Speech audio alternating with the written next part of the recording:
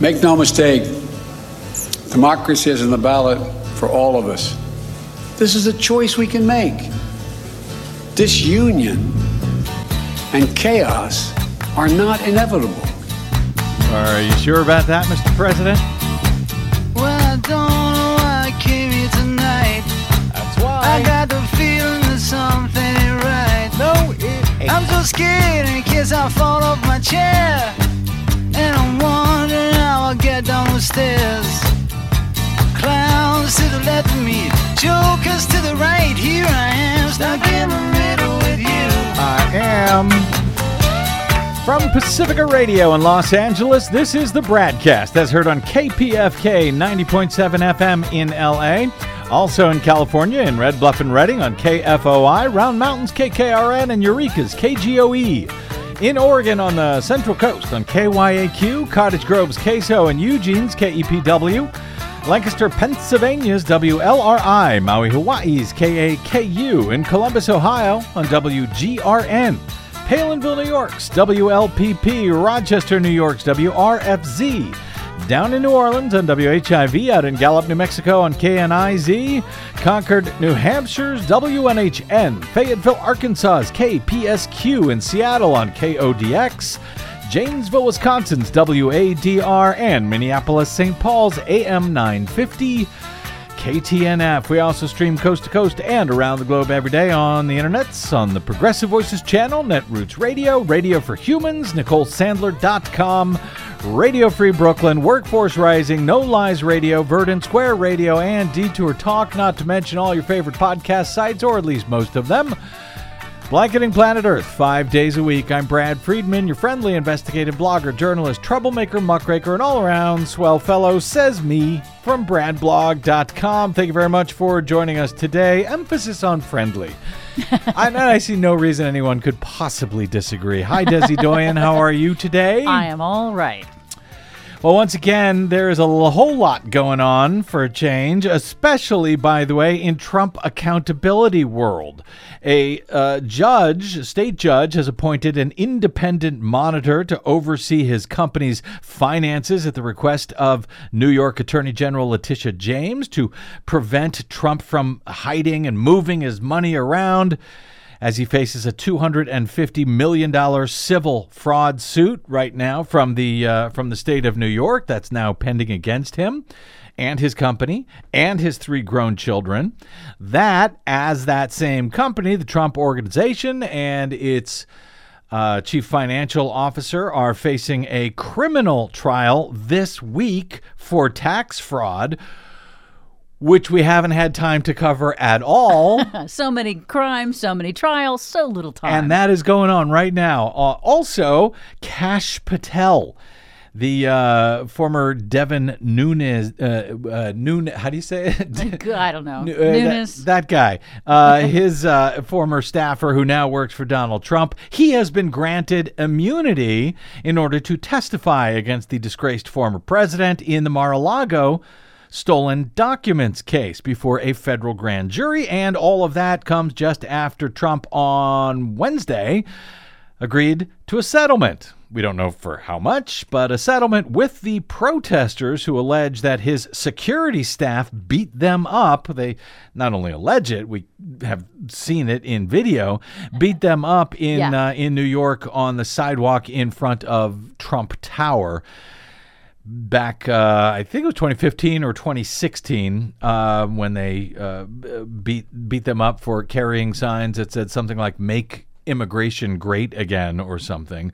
That settlement came in the middle of jury selection for the trial in that case, even though Trump says he never settles in any lawsuits. But in fact, he always settles. Yes, he does. So, right at the last moment. Yep. Nonetheless, as promised, we're going to stay razor focused on this program, most likely, between now and Tuesday, with the occasional break for Desi Doyen's Green News Report, just to lighten things up. We got one of those coming up a little bit later.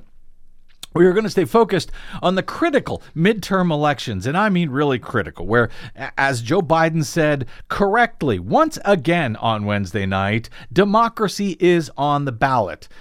It's really democracy versus autocracy, as he correctly pointed out. And yes, against the manufactured chaos that Republicans are absolutely creating all over the country at this point because they believe that it will somehow help their chances of winning on Tuesday. I shall explain. Let's start here. Maryland's Democratic Attorney General issued a response this week after one statewide campaign was accused of calling on supporters to create late chaos at Maryland polls on November 8. That campaign, who was doing that? Well, that would be Maryland's Republican candidate for Attorney General. The accusation of attempting to create voting chaos, according to Maryland's WUSA 9, came after a campaign manager for Michael Perutka, the Republican running in Maryland's Attorney General race against Democrat Anthony Brown, had called for a strategy of creating long lines at polling places late on Election Day. Now, it's a little bit difficult to hear the first part of this audio, but what Mackie Stafford, that's Perutka's campaign manager, is asking supporters at a rally for Perutka over this weekend is for voters to vote on November 8 as late in the day as possible. And vote on November 8th as late in the day as possible. If everyone could stand in long lines at 6 o'clock, that would actually help us. So go as late as you can on Tuesday, and it would really be great if you could stand in long lines. No, why would she say that? I'll get to that in a second, but I just want to note here that as Raw Story reports today, Perutka, again, he's running for Maryland's Attorney General to be its top law enforcement official. He is a former board member of the white nationalist neo-Confederate group called League of the South, advocating for secession. He says he's, quote, still angry that Maryland was not able to secede during the American Civil War. Sounds like a real charmer. Additionally, you haven't heard the half of it yet, Des. Additionally, Perutka believes that LGBTQ marriage and abortion should be outlawed for going against, quote, God's law. And he has also criticized the entire concept of public education as a communist plot whose goal is to, quote, transform America away from a Christian worldview. Mind you, this is not some, fringe right-winger who's hoping, is running for the Republican nomination for some office. This guy was already nominated, at least, statewide by Republicans to be their nominee for top cop in Maryland, where, though it tends to be a blue state, at least in presidential elections, yes, they do vote Republicans into statewide office, like their current term-limited Republican governor, Larry Hogan. According to WUSA 9, Perutka is running for Attorney General of Maryland on a platform promising to prosecute public officials for COVID lockdown orders and vaccine mandates. On his Facebook page, Perutka also promises grand jury investigations of discredited claims of election fraud in the 2020 election. He served as a council member in a county, Anne Arundel County, from 2014 to 2018, and at that time, 2 of his campaign workers were criminally convicted of making illegal robocalls that spread anti-gay falsehoods about his opponent. Told you hadn't heard the half of it. Ain't he a charmer? So why is this Perutka campaign manager now calling for supporters to vote as late in the day as possible, telling them that it would be good for them if there were really long lines at the end of the day?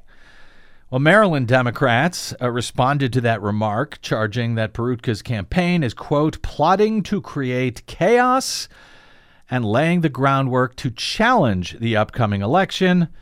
That, according to a Democratic Party press release. Of course, late in the day is when many voters get off work and they head to the polls. It's one of the 2 sort of rush hours on Election Day, in the morning before work and in the evening after work. And often, after a long work day, They show up. It's before they have had dinner. They're just coming home from work. Or they haven't fed their kids yet. And there are long lines waiting for them if the Republican Attorney General candidate has his way here. Long lines at that time would definitely help to discourage voters to cast their votes at all. Potentially, it would, send them home and likely result in campaigns being able to claim that the Republican campaigns, claiming, by the way, that, these polling places that are often run by Democrats in this left-leaning state, they're a disaster, and somehow, vaguely, they are up to no good because of these long lines. And that, of course, lays the groundwork for any number of various challenges to the results. So it's kind of a cleverly insidious tactic. Make the lines longer to turn away people, turn away voters, and also put in place the ability to challenge the election on some vague thing that, everything is run terribly. On Tuesday, Maryland's Attorney General's office issued a statement saying, quote, anybody who intentionally interferes with someone else's attempt to vote is committing a crime and is subject to prosecution. The director of ACLU of Maryland's Election Protection Program urged an investigation into this. Again, this is not just coming from some supporter. This is coming from the campaign manager of the Republican guy who is running for Attorney General.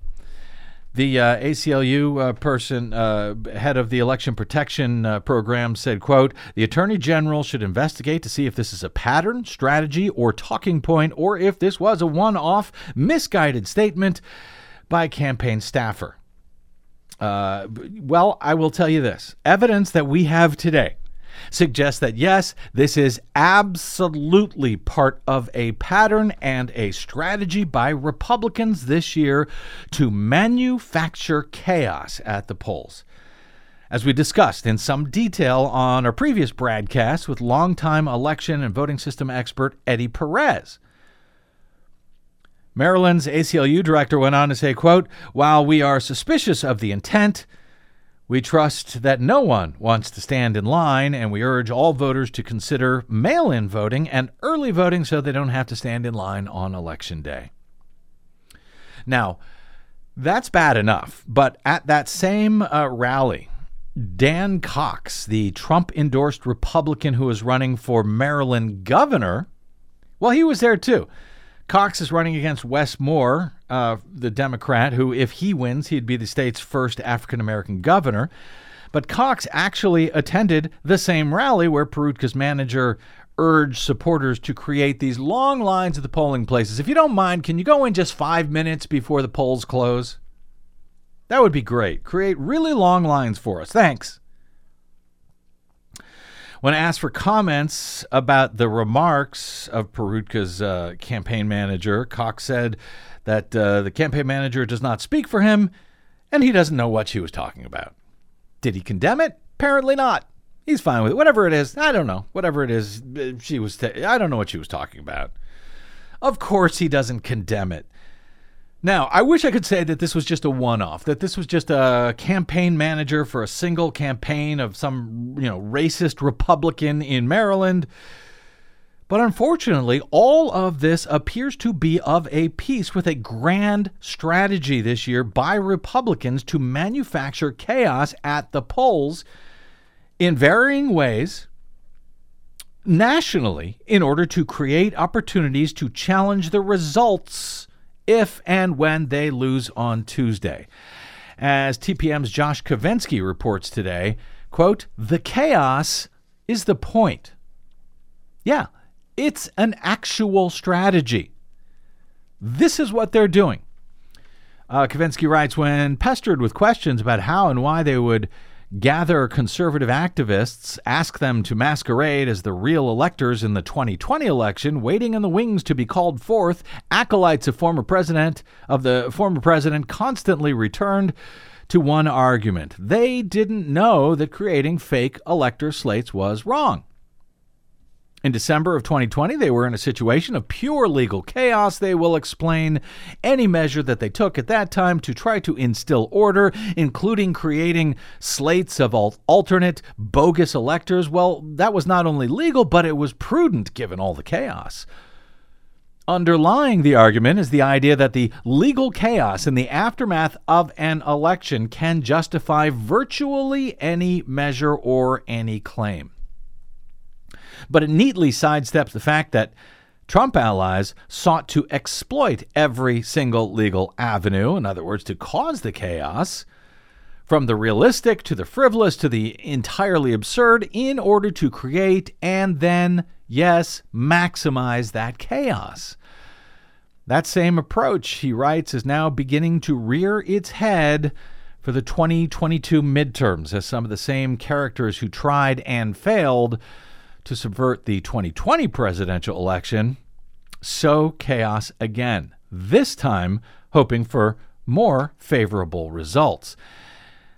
And it seems that the strategy may be far broader than I fear most in the media and or among Democrats and or law enforcement, than I feared that they may realize and or prepared to handle. This is not just, single candidates. This is a national strategy reaching all the way down to the grassroots. And it's only sort of now bubbling up and at least beginning to make sense to me.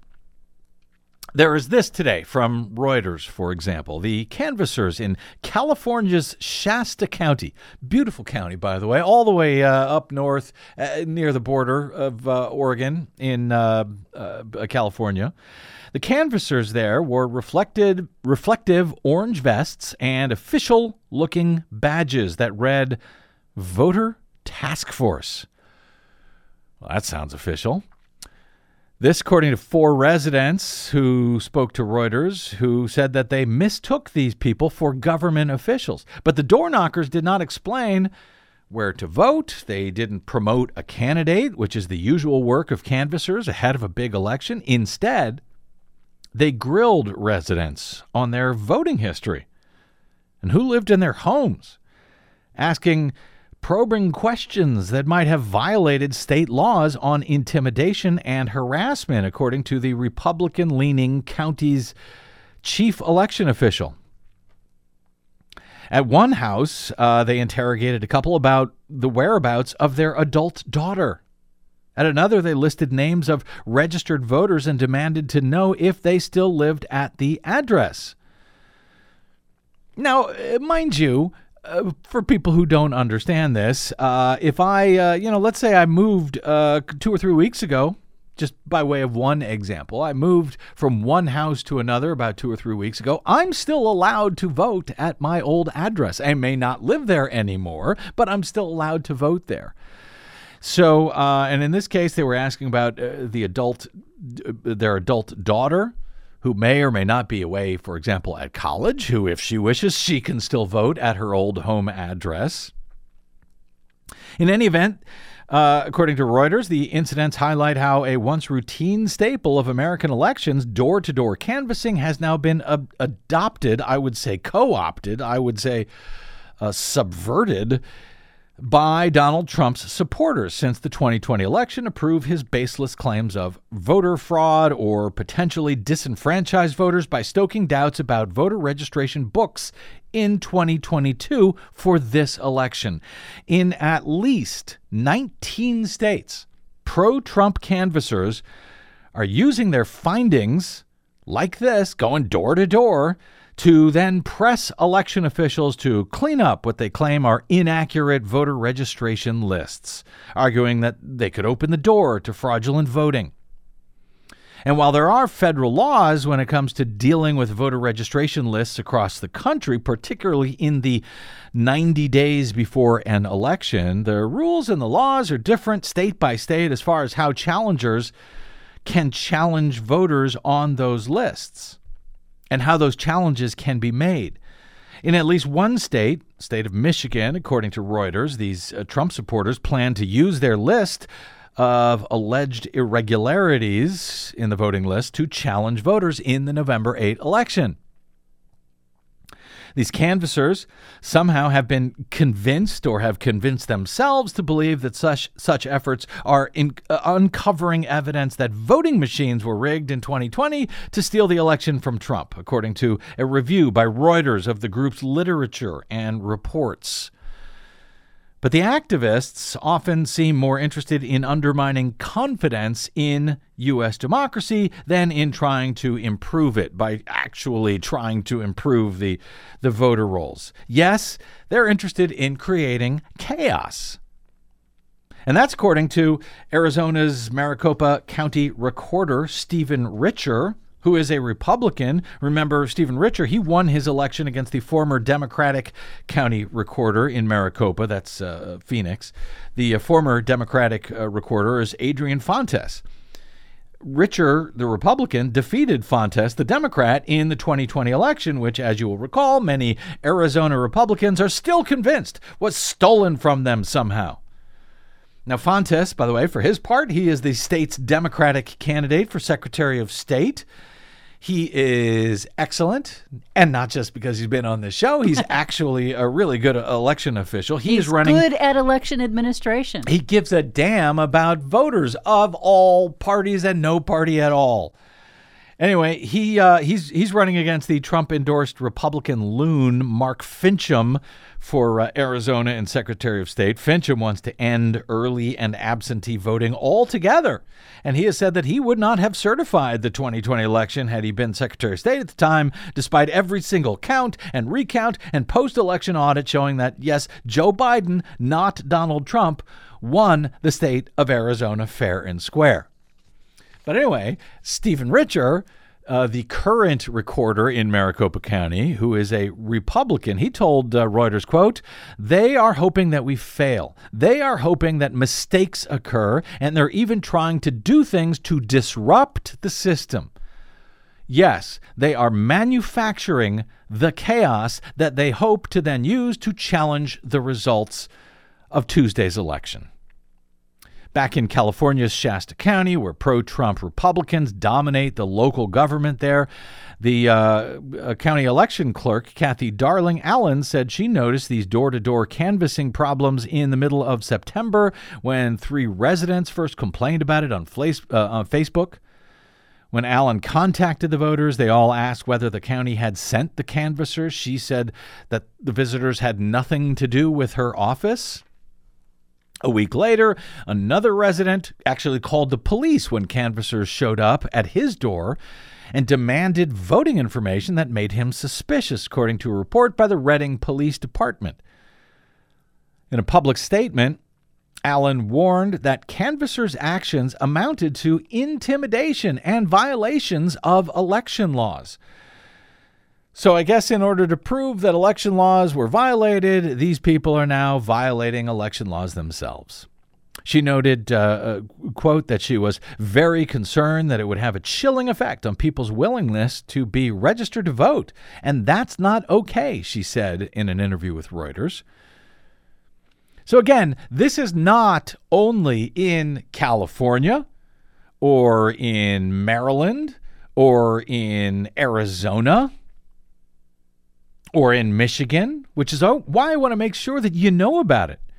Should, for example, someone show up at your door appearing to be, doing election work, but then not actually campaigning for anybody, not actually, pushing for one candidate or for a ballot initiative, and perhaps appearing to look like a government official of some sort, they are not. They are scam artists.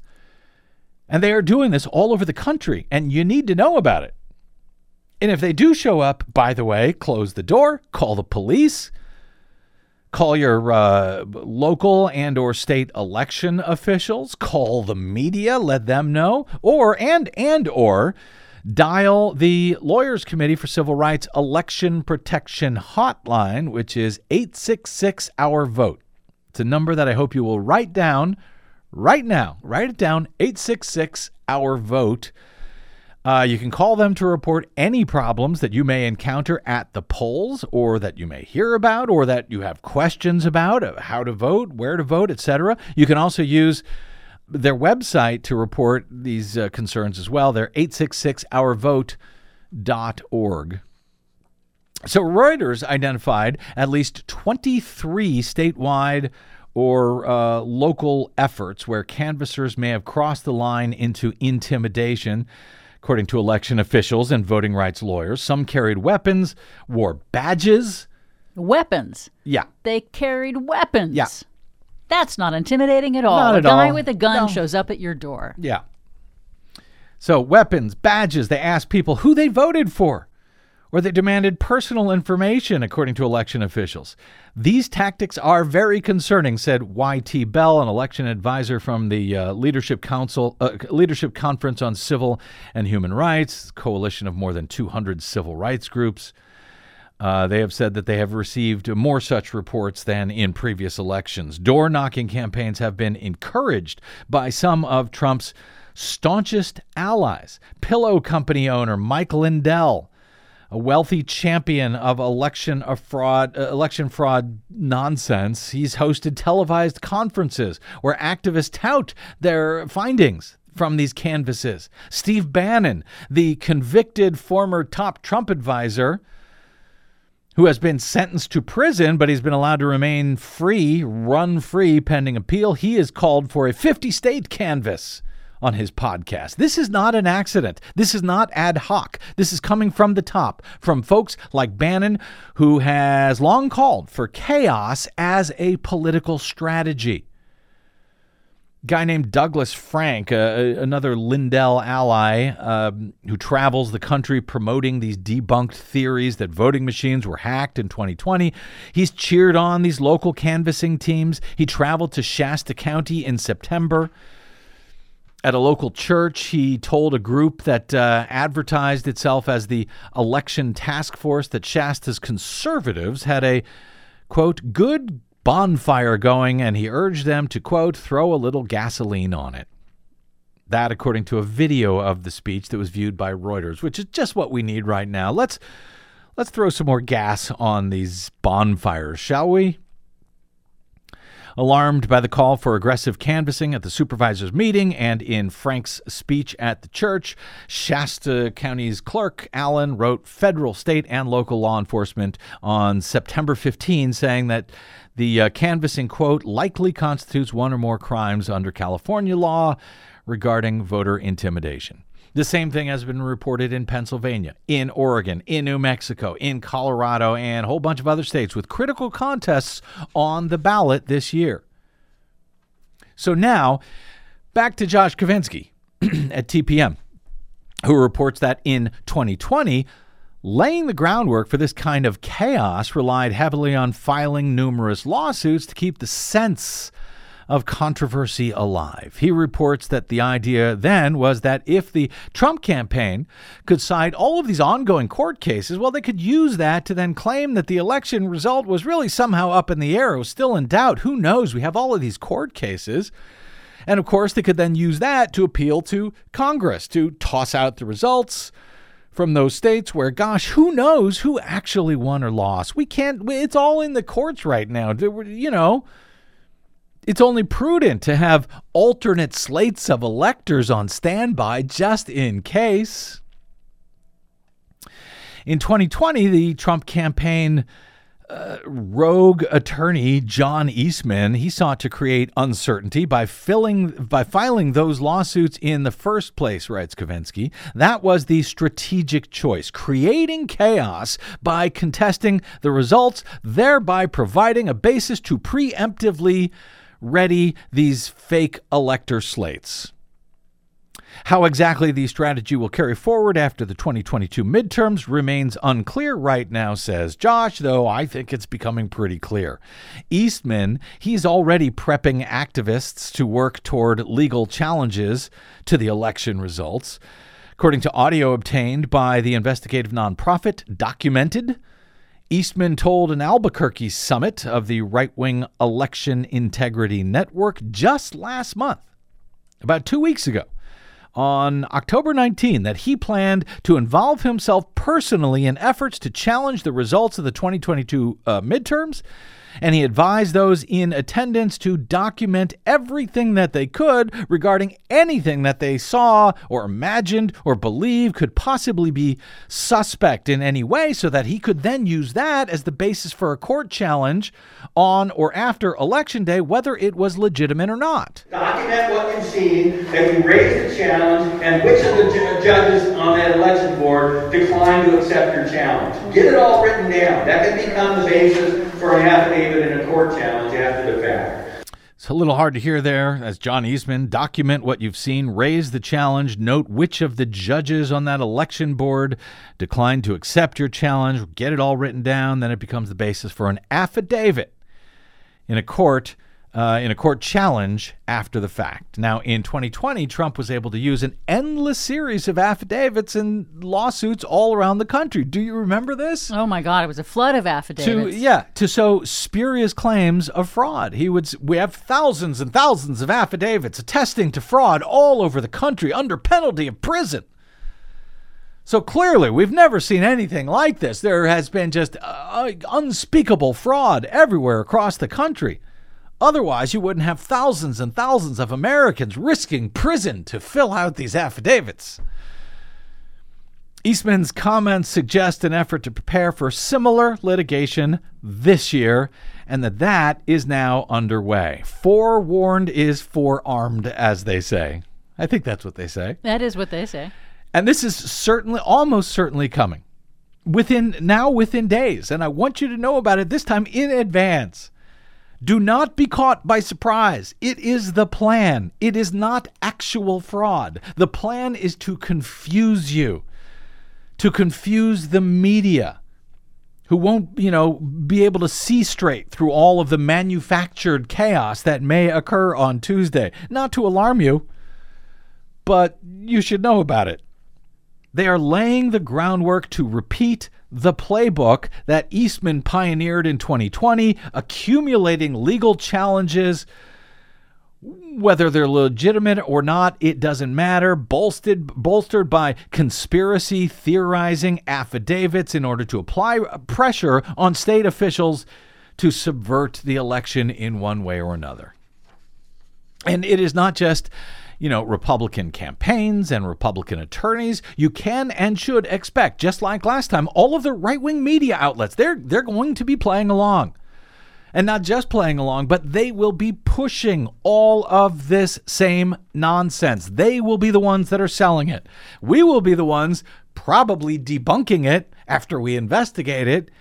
But they will be selling it on the right-wing media. Thousands of affidavits, statistical impossibilities that, X, Y, or Z Republican could possibly have lost that race. Not in a midterm election year when the Democrats control the White House and Congress.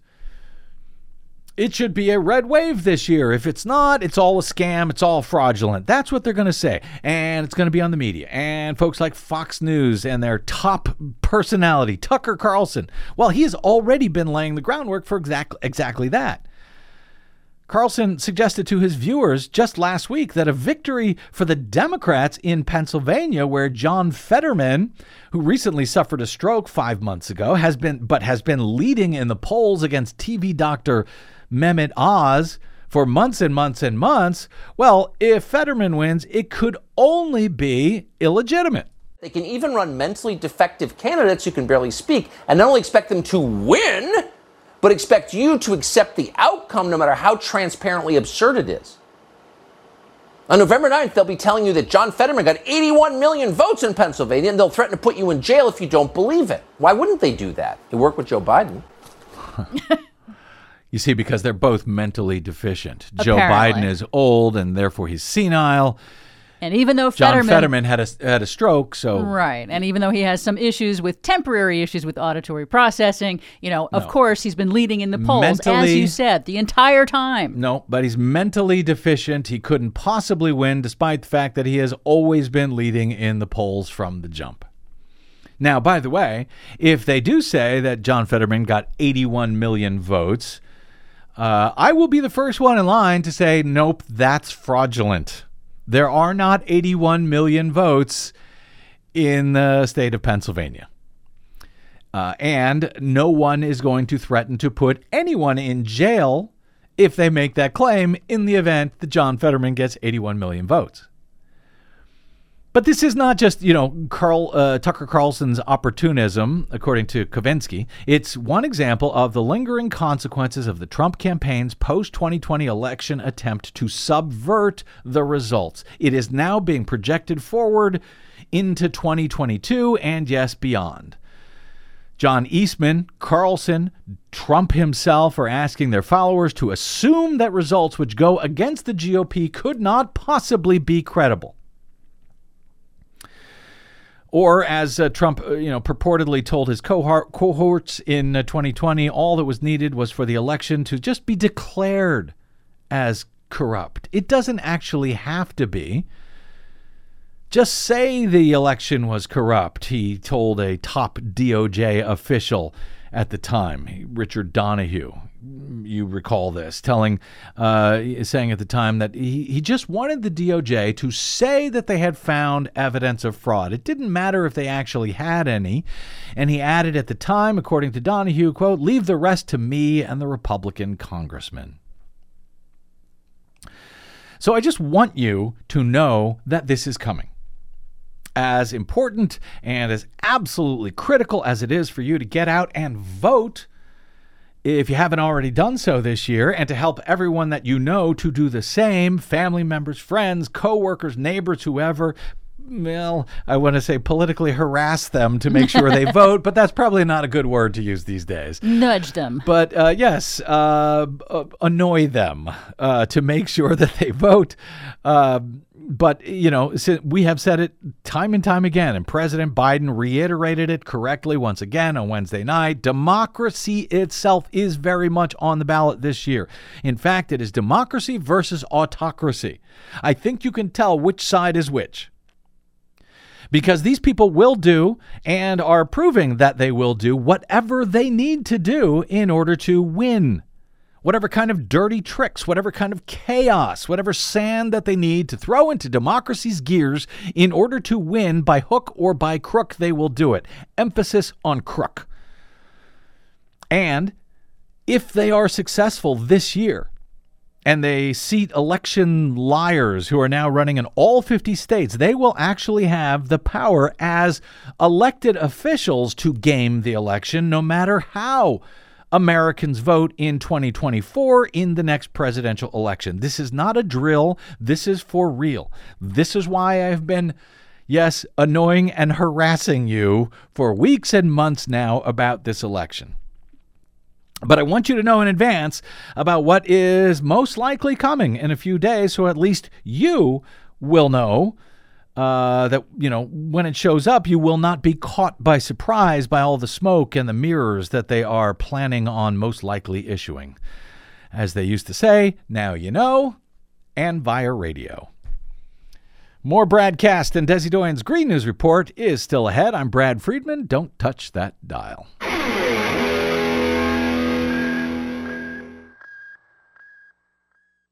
Hey, this is Brad. Here at the BradCast and BradBlog.com, we fight for election integrity all year around, like no other media outlet in the nation.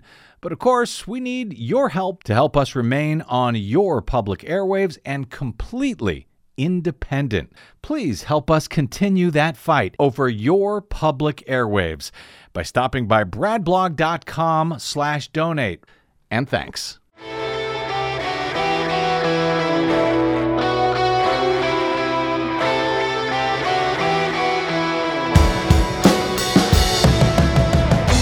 Welcome back. It's the BradCast. Brad Friedman from BradBlog.com. We covered a number of the many already pending election challenges, lawsuits already underway on our previous program. There are at least 100 that have been filed around the country already, mostly by Republicans, according to AP, challenging the ability for voters to vote or have their votes counted as cast, etc.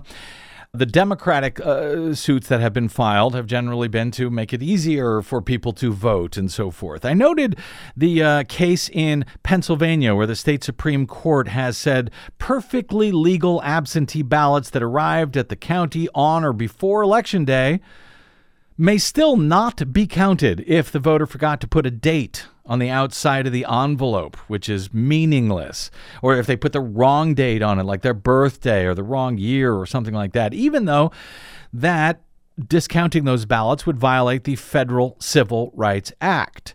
Nonetheless, the Pennsylvania Supreme Court said that they have to now segregate those ballots, and we'll see if they get counted at all. They may not be counted right away. That is causing chaos, as I noted yesterday, for election officials in Pennsylvania. We also covered the federal court ruling ordering armed, masked, tactical gear-clad, wearing right-wingers to stay at least 250 feet away from the voters who are dropping off absentee ballots at the drop box in various Arizona counties, and that they may not photograph or videotape them. Also, we discussed the ruling from the Nevada Secretary of State that an attempt at hand counting early and absentee ballots in one county, Nye County, must end because the counters were revealing the results in violation of an order from the state Supreme Court. And yet, here's another one worth letting you know about that we did not have time for yesterday. A pending lawsuit in Illinois brought by a Republican congressman and 2 GOP officials could invalidate potentially tens of thousands of mailed general election ballots that are cast by Illinois voters, including military members serving overseas. These would be absentee ballots that are postmarked on or before this coming election day, but they are received by election authorities afterward. Now, I'm old enough to remember when Republicans pretended to be furious about the idea of not counting military ballots, especially from military stationed overseas. And I'm old enough to remember when they were furious about not counting those ballots even when they were not postmarked by or before Election Day, as in Florida in the year 2000, when they accused Al Gore of hating the military. Because, remember this? Because those ballots were actually unlawful under Florida statute at the time, but Gore was so harangued by the right and the media and everyone else that he eventually agreed to allow those ballots to be counted, ended up losing, at least in the official count, by just a couple hundred votes in the state. But now Republicans are trying to disqualify military ballots that nobody disputes were legally cast by or before Election Day, but they happen to take a while to get there from overseas through the postal system.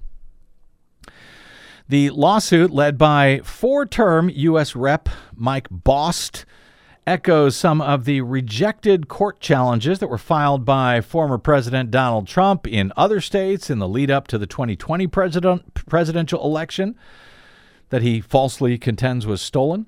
At issue is a 2015 state law that allows vote-by-mail ballots to be counted if they are received within 14 days after Election Day, if they were postmarked on or before the final day of voting. If the ballots lack a postmark, which is the case with some that go through the post office, or if it's illegible, ballots can be counted if the voter dated and signed the ballot on or before Election Day. The suit seeks to have no vote-by-mail ballots counted that are received after November 8, no matter what, no matter how they are dated, postmarked, or anything else. Congressman Bost filed the lawsuit along with a member of the Republican State Central Committee and a Trump elector from Illinois in 2020. The lawsuit was filed by the far-right legal outfit Judicial Watch, which was among the groups that assisted Trump's efforts to try to steal the election in 2020, to try to stop the counting of mail-in ballots after Election Day that year. Tom Fitton, the head of the right-wing group, told the New York Times back in 2020, quote, "It's Election Day, not election week or month."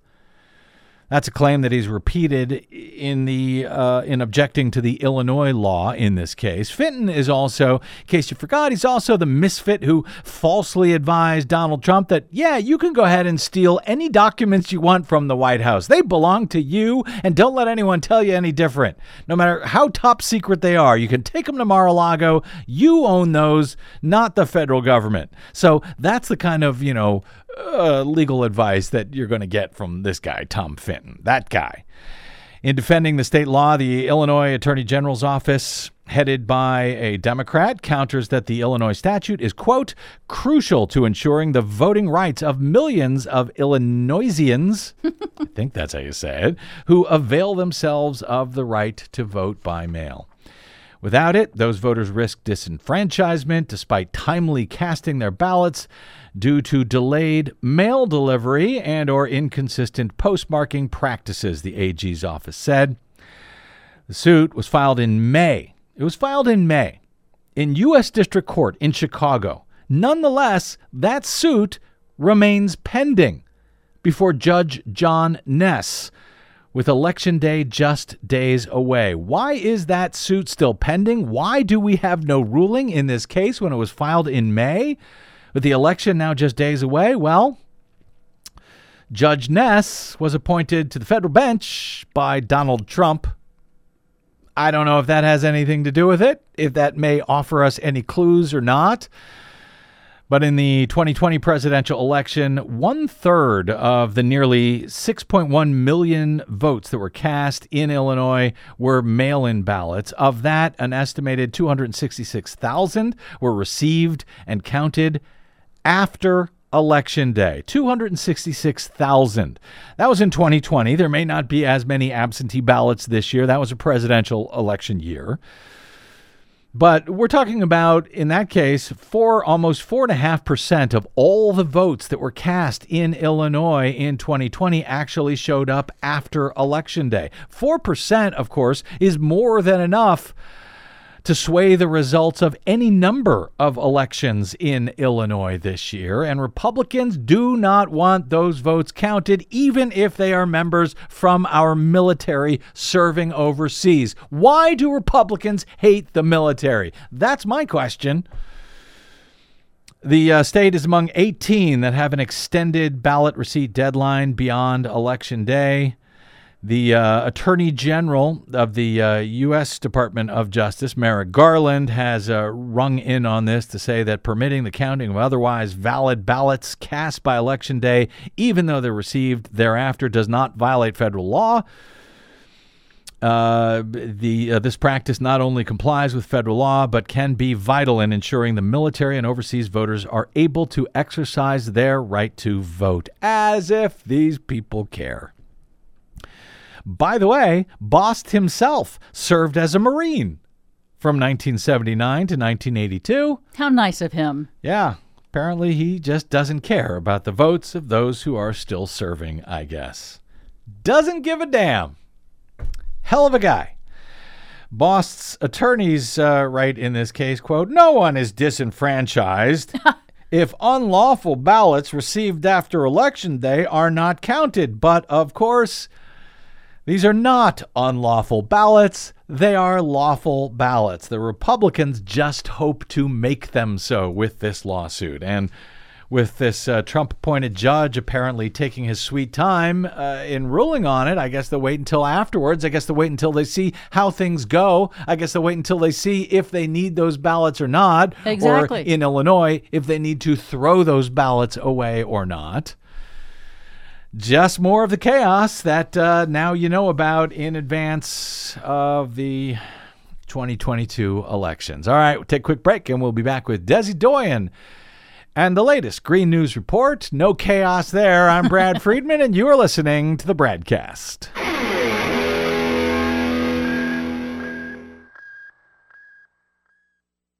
The BradCast and the Green News Report are 100% independent, 100% listener-supported. But we can't do it alone. We need you. Please help us bring real facts to listeners at independent stations around the nation. Please drop by bradblog.com/donate. That's bradblog.com/donate.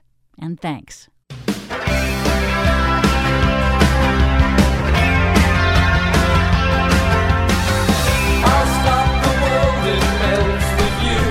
So, Des, I got a very nice note from someone on the Facebooks. Oh, nice. Yesterday, a message thanking us for the work that we do here on the BradCast, that both I and, as he described you, your climate control partner does on the show every day. Oh, I wish I had climate control. You just wave your wave my hand and make it all good again. All right, climate control lady, let's get to it. Our latest Green News Report. It's a disaster of monumental dimensions. Humanitarian crisis worsens in Central Africa amid massive flooding. Toxic air pollution 10 times worse in communities of color. Plus, in addition to lowering costs and creating jobs, this investment will also help us fight the climate crisis. Biden administration invests billions to help lower home heating costs. Winter is coming. All of those stories and more straight ahead from BradBlog.com. I'm Brad Friedman. And I'm Desi Doyen. Stand by for 6 minutes of independent green news, politics, analysis, and snarky comment. This was a high-stakes election because Bolsonaro is known for embracing fascism and overseeing a surge in deforestation in the Amazon. And as any Brazilian will tell you, deforestation should happen only along the bikini line. Are we working blue now? I think we're working blue now. This is your Green News Report.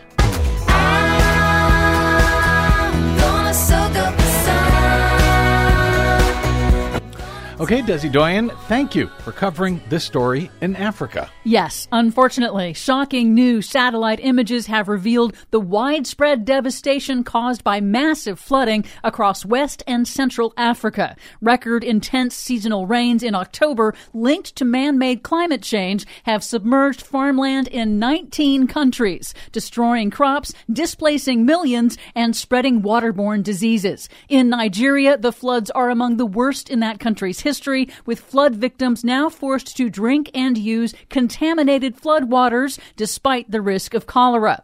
The United Nations has requested more international aid to mitigate the growing humanitarian crisis. Are they going to get it? We'll see. Here in the U.S., it's been known for decades that communities of color are exposed to more toxic air pollution than predominantly white communities. But a new study out this week has found that racially segregated communities are also exposed to far higher concentrations, specifically of airborne toxic metals like lead, nickel, and chromium from nearby industry at a rate nearly 10 times higher. The study also confirmed that overall, communities of color bear a disproportionate burden of pollution, breathing double the levels of all types of air pollution than more well-integrated communities. In Southern California, a new study concludes that nearly a third of the southern Sierra Nevadas forests have been lost to drought, fire, and insect infestations over the last 10 years. A third? Yes. Overall, the researchers found 85% of the southern Sierra's mature forests lost density, with some areas shifting permanently into non-forest vegetation like shrubs. That sucks. That's one of my favorite places to go camping.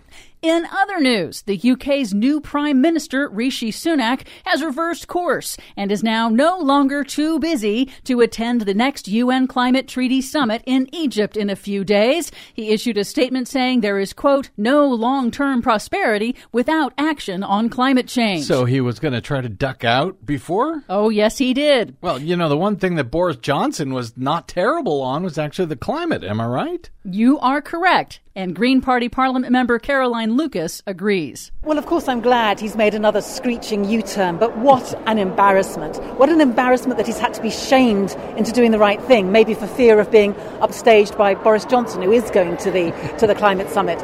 And what a failure of leadership. Yeah, totally. They ought to get a new prime minister in Great Britain. Another one? Why not? It's been a week since the latest one. Some good news. No, the U.S. is not on the verge of running out of diesel fuel. Despite some very scary headlines, energy experts say no, the U.S. will not run out of diesel despite a temporarily tight supply, which is primarily due to the slow reopening of refineries that were closed during the pandemic. So life is not coming to a screeching halt here in the U.S. Correct. Someone let Fox News know, please. More good news. The Biden Interior Department has selected the first 2 areas for offshore wind development in the Gulf of Mexico, clearing the way for wind projects off the coast of Louisiana and Texas to begin. Nice. I hope there are no dangerous wind spills in the Gulf. Finally, Vice President Kamala Harris was in Boston on Wednesday to announce new funding to help Americans afford higher fossil fuel heating costs this winter, boosting reserves for the Low-Income Home Energy Assistance Program to help cover heating costs and utility bills. In addition, $9 billion from the Democrats' Inflation Reduction Act will also go to help homeowners electrify their homes by cutting the upfront cost of weatherizing and upgrading for energy efficiency, including next-generation electric heat pumps, water heaters, and more. By helping families pay the upfront cost for energy efficiency upgrades to their homes, we are also lowering energy bills, bringing down household costs, creating jobs, and fighting the climate crisis. Sounds terrible. Winter is coming. For much more on all of these stories and the ones we couldn't get to today, check out our website at greennews.bradblog.com. I'm Brad Friedman. And I'm Desi Doyen. And this has been your Green News Report.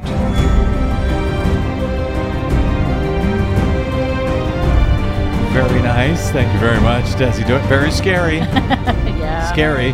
By the way, that program that they're now spending billions on, isn't that a program that Donald Trump was trying to kill when he was in office? Yes, it is. Very nice. The Low-Income Heating and Energy Assistance Program, which helps low-income families afford their utility bills, especially heating in the wintertime. That was something that Trump wanted to cut in every single budget that he put out during his administration. Because why do poor people need heat in the winter? I mean, it's... Well, the military needed more money, so that's where he was going to cut it to give the military more money. And, of course, to build his border wall. So, priorities. How awesome of him. Nonetheless, awesome of you, Desi Doyen. Thank you very much. You can, by the way, find and follow her on the Twitters at Green News Report. You can even drop her email if you like. She is Green News Green News at bradblog.com. There you go. If you want to get in touch with the climate control lady, you can. Thank you very much, Desi Doyen. Thanks to all of you for spending a portion of your day or night with us. If you missed any portion of today's program or any other, you can always download them all for free at bradblog.com. That is made possible by those of you kind enough to hit one of them donate buttons over there at bradblog.com, or you can just go straight to bradblog.com/donate. Drop me email if you like. I am BradCast at bradblog.com, and on the Facebooks and the Twitters, I am the Brad Blog. That is it. By the way, if you haven't voted already, have I mentioned you should get out and vote? Please do that sometime this weekend, maybe, or, by no later than Tuesday. And if you have voted, help somebody else vote. Be their vote Sherpa, because it can be really confusing. So you can be somebody who helps somebody else exercise their right to vote. Says Desi. I totally disagree with her. All right, that's it. We will see you at all of the above places until we see you here next time. I'm Brad Friedman. Good luck, world.